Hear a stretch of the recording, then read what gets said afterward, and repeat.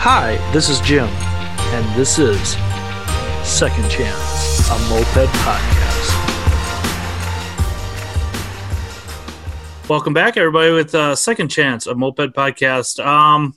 It's kind of weird because I just rode mopeds this week, so as we all been knowing, I've been kind of traveling through the countryside on the 4th of July, and life's gotten back to normal. And I kind of look at that rally calendar, and nothing is going on. Absolutely nothing, which it's got us all bummed out. But hopefully we can keep busy and keep playing with mopeds. I keep on, finding roadblocks in my way to kind of, thank goodness we all have more than one bike, it seems like, because I've got one bike I'm testing stuff with, and just frustrating as all it can be. But speaking of testing stuff out and bikes and all that good stuff, I got one of our manufacturers in the moped world on this week, and why don't you go ahead and introduce yourself for us? Hey everybody, this is Walt, also known as Trick Metric. Thank you for coming on, Walt. As you know, with Second Chance Moped Podcast, we kind of go through somebody's moped story. What it was like. First time you ever saw a moped, not necessarily getting on one, but and then getting on it and then buying, kind of the progression through that. So why don't you go ahead and tell us if you can remember the first time you really remember seeing a moped? Well, the first time I remember seeing a moped is when I went looking for one. I was really getting into motorcycles, and I wanted to get my wife into motorcycles, and she couldn't stay on one to pass the test. So I thought, well, the next best thing is a moped. So what time frame are we looking at here? Oh, this is back 2009. Okay. And I went on Craigslist, and there was one nearby for a couple $100, a Garelli, and I went out there, picked it up, and never rode it. Just tore it completely down, and my first custom job. Awesome. So, why don't you give a little background? Obviously, if you tore it down right away, you sound like you're mechanically inclined. What were you doing with job or whatever at this point in your life? Because obviously it sounds like you knew kind of what you were doing if you're tearing it down right away. Yeah, I went to school for industrial design, but I was raised in a family of fabricators. Okay. My dad built cars and everything.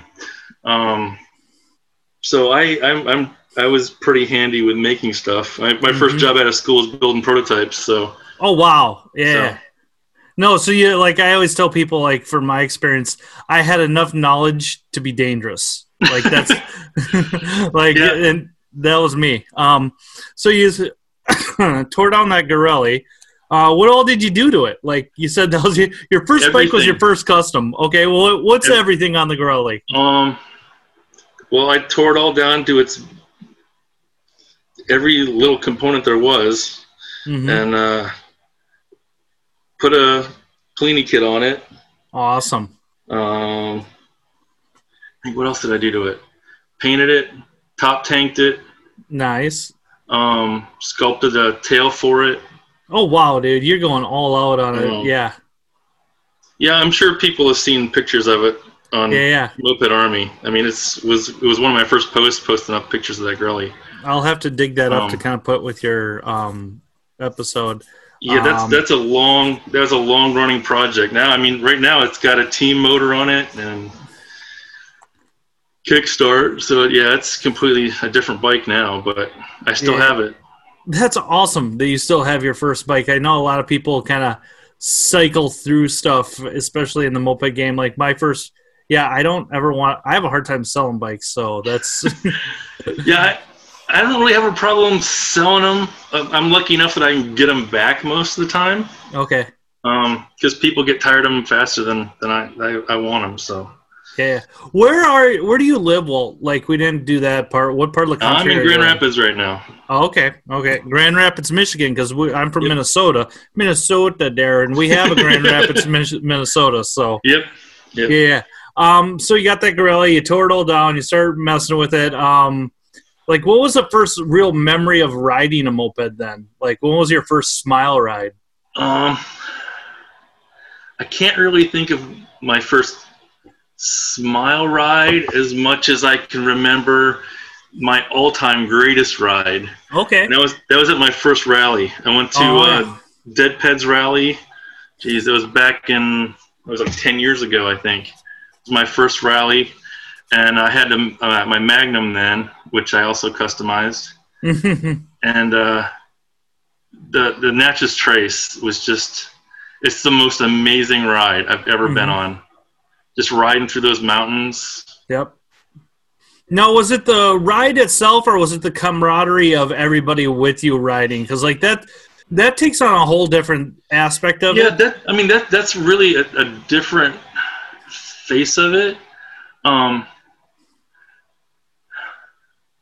really enjoyed meeting people from all over the place. That's one of the things that I really loved about rallies. I mean, not as much as the riding, but it's really nice meeting people from all over. And I know Jason from like Second Chance, or Jason, I'm just gonna kill me, from Moped Monday podcast said, like, you know, as soon as you start going to like one rally, two rally, and you start seeing the same faces, it almost becomes like a second family. And I've really experienced that in my minute in the moped life. So you hit that Grand Rapids rally. Was that like 2009, 2010, or when was that? 2010 was the Dead Peds rally. Okay, 2010. It was in Nashville. Okay. So you had your Puch. So is that what you kind of fell in love with, was like E50 stuff, or what's your go? I mean, we're kind of jumping all over, but what's kind of your go-to thing at that point in mopeds? Is the M48 Batavus. Okay. That's my thing. Awesome. Like, you're way out there, because like, you know, I'm a fanboy, so I love Hondas. So like, I'm so into M48s that I totally just trash the case now and machine my own. That's awesome. But it's the spirit. It's the spirit of the thing. I mean, the frame still has to be Batavus, and at least the frame has to be Batavus. There you go. Right. So 2009, 2010, you're already making parts, okay? So at what point, and I know Trick Metric is a company you own and operate. Yep. At what point do you start, because I mean, it's got to be hard for a new guy to show up and kind of make his own parts. And like, at what point do you start like making parts for the masses, if you will? Like, not necessarily a huge production level, because it's a moped, so it's not going to be huge productions by any means. But I think it was probably it was middle of the year 2011.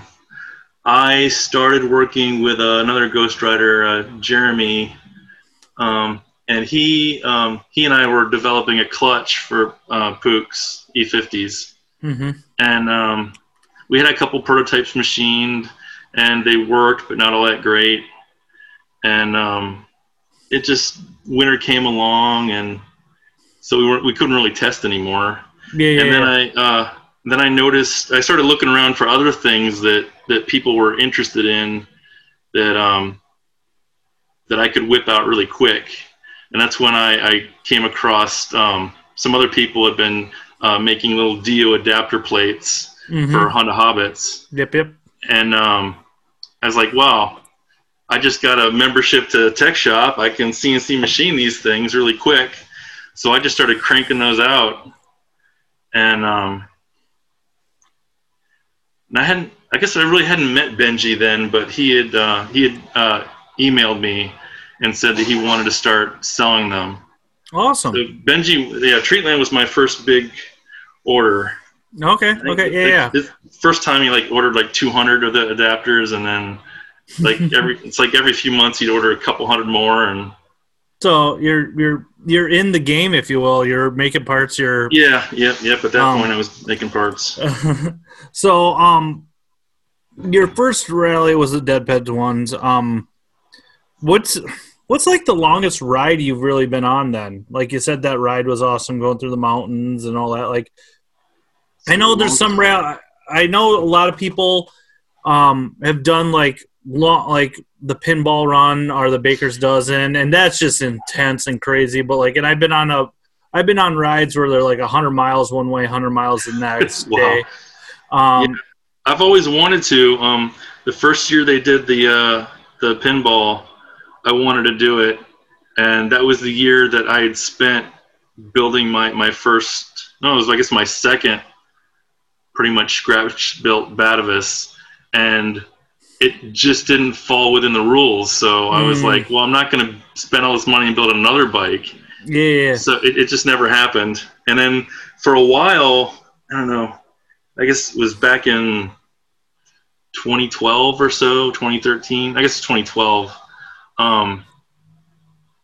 I became pretty good friends with Chad Burke, and I was thinking it would be really cool if we did something kind of like the pinball, but where we rode from Chicago to LA on Route 66. And nobody's done that yet. I think that would be a prime. I've heard whispers of people wanting to do that, but like it's just like exactly what you said. Like we want to do it, but we don't want to do it, but we want to do it. Like it takes somebody who, just like the pinball or the Baker's dozen. It takes somebody. It seems like it's getting harder and harder every year, though, because less and less of the road is available for to contiguously ride. Yeah, so. We'll see. Who knows? And especially with next year, if knock on wood, we get a vaccination and we can all go to rallies again. Like, yeah. I think you'll see high numbers, hopefully. So we're in kind of 2012, 2000. I know a little bit about Trickmetric. I've only been in the scene for a couple of years. At what point was Trickmetric? Was that ever like? Is that full time, or is that always kind of something? Because I understand like how much it takes to make something a full time gig. Yeah, it was. I mean, people say mopeds ruin your life. They totally ruined mine. As soon as I started making parts, my regular job, which was designing high-end office furniture at the time, really started. I wasn't putting as much effort into it as I should have, and I lost my job doing that. Oh no! So at that point, mopeds parts became full-time. So for about a 7-year stretch, I was just making moped parts full-time. That's when all the hammers came out, and so. Yeah, I know a lot of people really, especially for like Tomos, and I know a lot of those guys really love the hammer and the hammer clutch. I hear whispers of it from the old guard, if you will. So you're in mopeds, you're making a wage at it. Like 2000, say we'll jump to 2015, 2016. Like, what is like your weekly moped? Like, how many hours a week are you working making parts? How many hours are you riding? Are you hitting rallies? Like that type of stuff. Well, that's just it. Most of the time that I was working full time making moped parts, I wasn't even riding. Oh, that's what happens to everybody with their love. It seems like they do it and then they don't want to do it. And well, it wasn't even a matter of not wanting to do it. I just didn't have time. I right before I lost my job, I just had a daughter.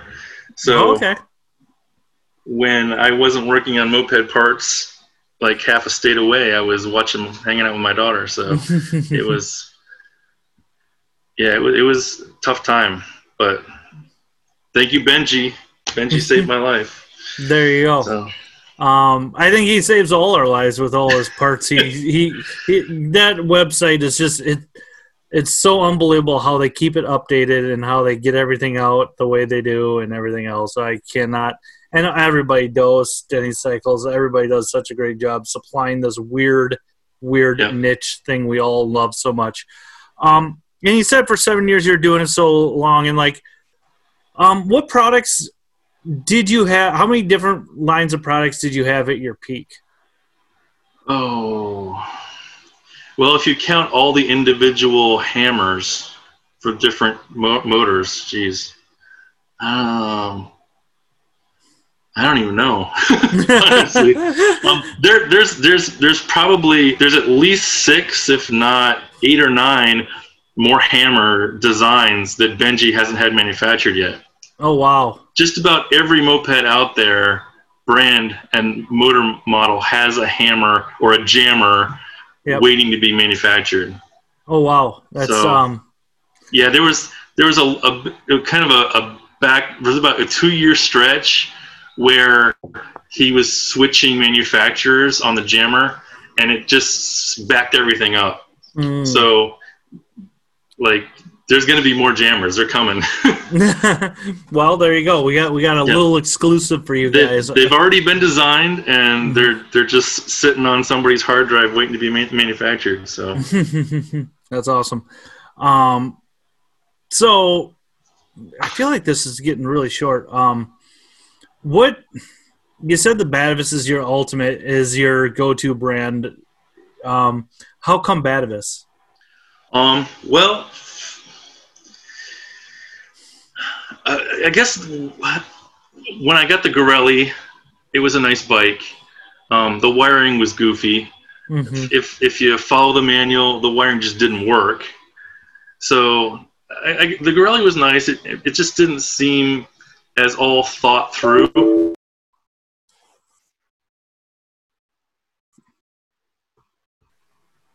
Hey guys, we're back. Walt lost power. So in the middle of him talking about his Batavus to Gorelli experience, he just dropped out. So we're going to pick back up with why he loves the Batavus so much. All right, I love Batavus because they are built extremely well. They're not the highest performing bikes, but if you keep your Batavus completely bone stock and maintain it, it will last forever and it will be completely reliable. I have not had another moped like that. Okay. But then again, I have never really ridden any other stock moped before. Yeah, when I rode the stock Batavus, it was completely reliable. I never had to worry about that thing starting up or continuing to go. It was perfect. What do those things do top end? Well, 30?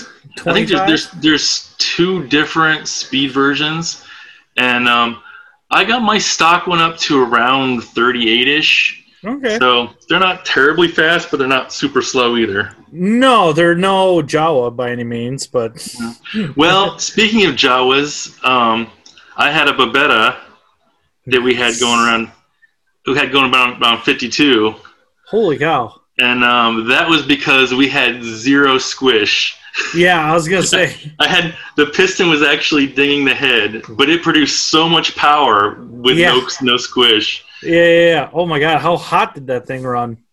I never had a problem with it overheating. It never seized. I had a bearing go out on me once, but a crank bearing. But yeah, that was a pretty reliable bike too. That's interesting. We got a casseroller in Minneapolis who wants to build the fastest Jawa. So 52 right now is the benchmark. It sounds like he's got to be. Yeah. That's awesome. So you're making parts. Benji's making orders and everything's going. It sounds like you're not full-time Trick Metric anymore. Do you want to kind of talk a little bit about the progression, what happened there? If you don't want to, don't worry about it, man. No. What happened was that there was, I guess it was about 4 years ago maybe. I got a bunch of orders in. It was right about the time. It was just before the Tomos hammers came out. Mm-hmm. Benji put in a whole bunch of orders for Pook hammers, and he put in a small order for the Tomos hammers, and I went to place an order for the friction material for the shoes, and the company I was using in Cleveland, Tribco, the sales guy I was working with either retired or died or something, but he must have been giving me some crazy sweet deal. Because when I got a quote on the new shoes, they wanted 4 times as much. Oh wow. And I was like, what you want for lining is more than I'm getting for the clutches. Yeah. So I said, all right, screw that. So I started shopping around for other suppliers. Nobody really had anything Kevlar. So I went to 3 different, one of them was a brake lining company, and there was a couple different clutch lining companies. Every single one of them gave me a product that failed. It was just... So at that point, I was completely broke. I spent all the money that Benji had given me. I had nowhere to go. Yeah. So at that point, I made an agreement with Benji that he would start making them himself, and I would just get royalties off that, and it worked out fine. So, I mean, it kind of sucks because I don't feel like I've got quite as much control over quality as I used to have. But I feel pretty confident that Benji's keeping a close eye on it. Well, yeah, and I can tell you this. I'm glad that you came to that agreement with Benji and Trees, because you are still allowing so many mopeders to keep on the road because of that. Because if it wasn't for the aftermarket companies, none of these bikes would be going anymore. I mean, that's why I'm always so grateful for anybody who, because you're not, I mean, maybe some people are, but it's been my experience. You're not gonna get rich off of making moped parts, like no. So it's a passion project, if anything. Yeah. And a lot of the stuff, like one of the biggest misconceptions that people have had about Trickmetric parts in general is that they see the price and it's higher than your normal Chinese import parts, but when it had a Trickmetric name on it, it was handmade. I made every single part that said Trickmetric on it, and I wasn't making a lot of money. A lot of that stuff went into just materials, and besides like the Dio adapter. Most of the parts that I've sold aren't really performance parts. They are aftermarket replacement parts. I mean, they're different than stock, and they may work a little bit better than stock, but they're not really high-performance parts. Yeah, but you got a bunch of dumb mopeders who want to go 65, 70 mile an hour on a bike, so we're going to make a performance parts, dang it, Walt. That's understandable, but when... Like, one of the first guys to buy one of the very first hammers, he had, like, number 2. Yeah. And, like, in less than a day, he burned it. Oh. And it was interesting because, and he didn't really fault me on it because he knew what he was doing was very experimental. But it helped me figure out, like, I knew you needed to use some really, really good transmission fluid for it, but he went a bit extreme and was mixing all kinds of stuff. And yeah, I still have that clutch. Benji gave it to Benji, and Benji gave it back to me, and it's crazy. It's just steel shoes with no lining at all. He just completely burned away in less than a day. Oh wow! I've really done some impressive breaks, but I haven't broken anything like that in less now. That's awesome. So, at what point did you start to roll back on Trickmetric, or like the hammer? So it's like the hammer side. You kind of fell short with the supplier. Yeah. What time frame was this?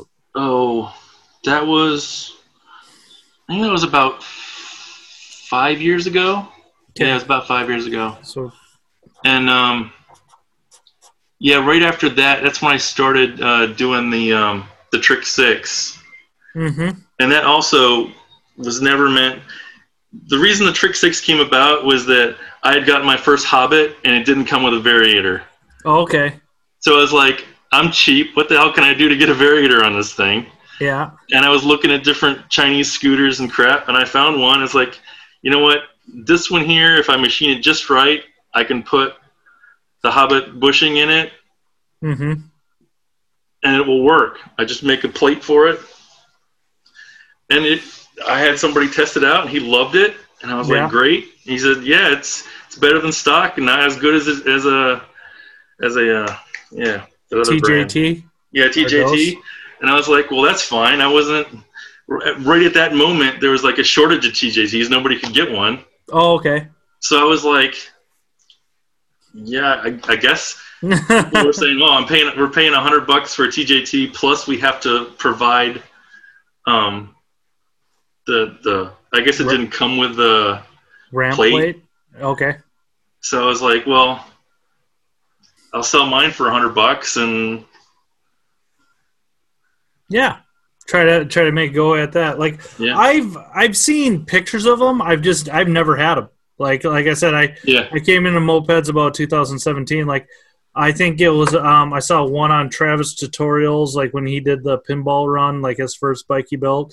And I've heard mixed results. Some people like it, and that's anything in mopeds. Some people love them. Yep. Some people don't like them. I mean, it is what it is. There's certain products, and I do my utmost not to endorse or talk shit about products on this podcast because I don't know what I'm talking about anyways. But there's certain products everybody loves that I absolutely hate. I can't get to work. It doesn't work for me. But I've got certain things I love that everybody hates. So it's like it's kind of dealer's options on that.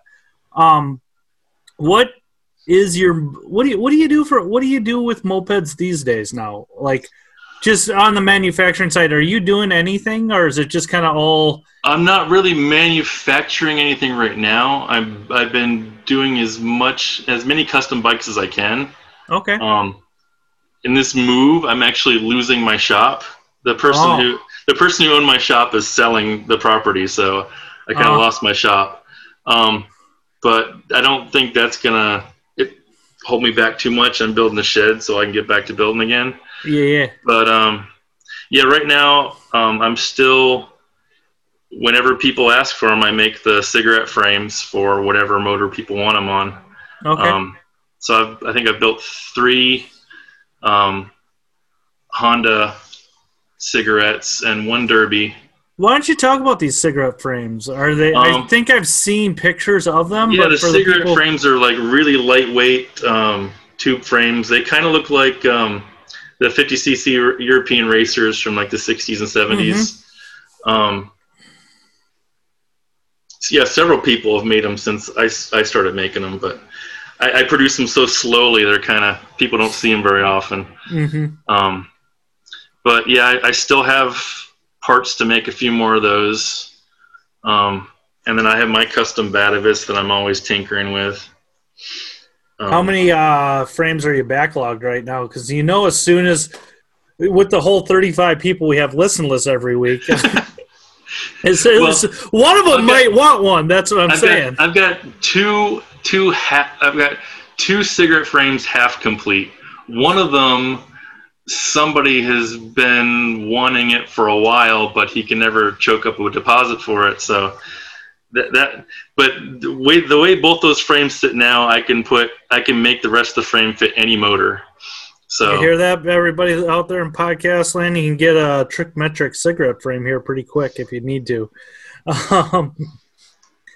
So what is your average week of mopeds like? Do you ride much these days? Are you just more... I realize you said you moved. I still haven't ridden this year yet. What? My Batavis... it's broken like every other Batavis, isn't it? Well, actually, no, it's not broken, but it's always in transition. Like every time I get close to having it on the road, I'm like, what would be cool on this bike? So like every little bit is just a little bit more customized every week. My Gorelli could be ridden if I just got off my ass and connected 2 wires together. It's just I haven't gotten around to doing that. Oh, that makes me a little sad. Hopefully, by the time this podcast comes out in a week or so, you'll have a almost running moped.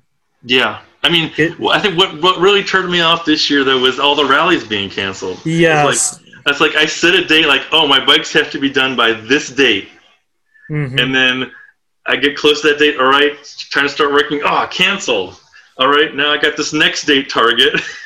I see that a lot with the old guard right now. Like a few guys around here, like who they are over 10 years in mopeds and stuff like that. One of them finally just started. They've been riding, just not their mopeds. Yeah. But like one of them finally called me up, like, my Honda isn't accelerating right, and somehow I got to be I've broken enough stuff with Hondas that I kind of almost know what I'm doing. And he asked me what I thought it might be, and we talked about it, and his initial idea was right away, but like he hasn't had his daily rider Honda on the road, and another guy's like, well, I started painting mine, and then I moved, kind of like you, so like now it's everybody's lost. I mean, it's just weird this whole year. Yeah, I almost before this move was like out of nowhere. Like my landlady called me like a week ago and said, "Oh, I'm selling the building," and I'm like, "Shit!" So we found this apartment last Friday. Oh wow! This house last Friday, and we moved this weekend. It sounds like it was meant to be if you found it that quick and were able to move that quick. Yeah.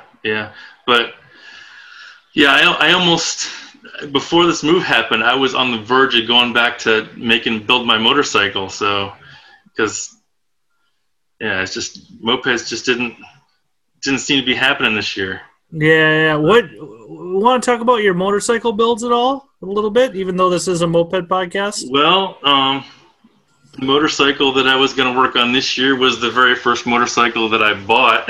A long, 10, 11, 12 years ago. I can't tell how long ago it was. But, it's an XS650. Awesome. And like every other bike that I buy, the first thing I did when I bought it is I completely tore it apart. Yeah. And then it stayed that way all this time. At one time I had nearly a complete collection of all new parts to bolt onto it. Mm-hmm. And then over the years I was selling parts off as I needed money. Sounds about like everybody else. Yeah. So a lot of people out there that have hammers, and a lot of those were bankrolled by my motorcycle parts. So there you go. That's awesome. That's awesome. Well, I gotta think. We'll hang on a little bit after the podcast, but I want to thank you so much for coming on. You didn't really know me. I've seen your stuff, and I've got a setup that I'm going to be building this winter, and I'm going to be using some Trickmetric parts on there, so that makes me happy. I got the fingers, they work. Oh no, they will. I got faith in you, my guy. Are they classic ones, or are they the Treatmetric? It's Treatmetric more than anything. I think it's Dio adapters and some gaskets and stuff like that. It's kind of amazing how many people out there have just collected the parts. Like I know people who have like original Trickmetric clutches and Dio adapters that they've never used, still in the box. Yeah, you hear. Yeah, I know a few people like that. They're like, they don't make this anymore. I know. Then why don't you use it? Like, it's awesome. But yeah, well, I want to thank you so much for coming on the podcast, and I want you to remember one thing: mopeds are dumb. Yep, they'll ruin your life. Yeah. All right, thank you so much.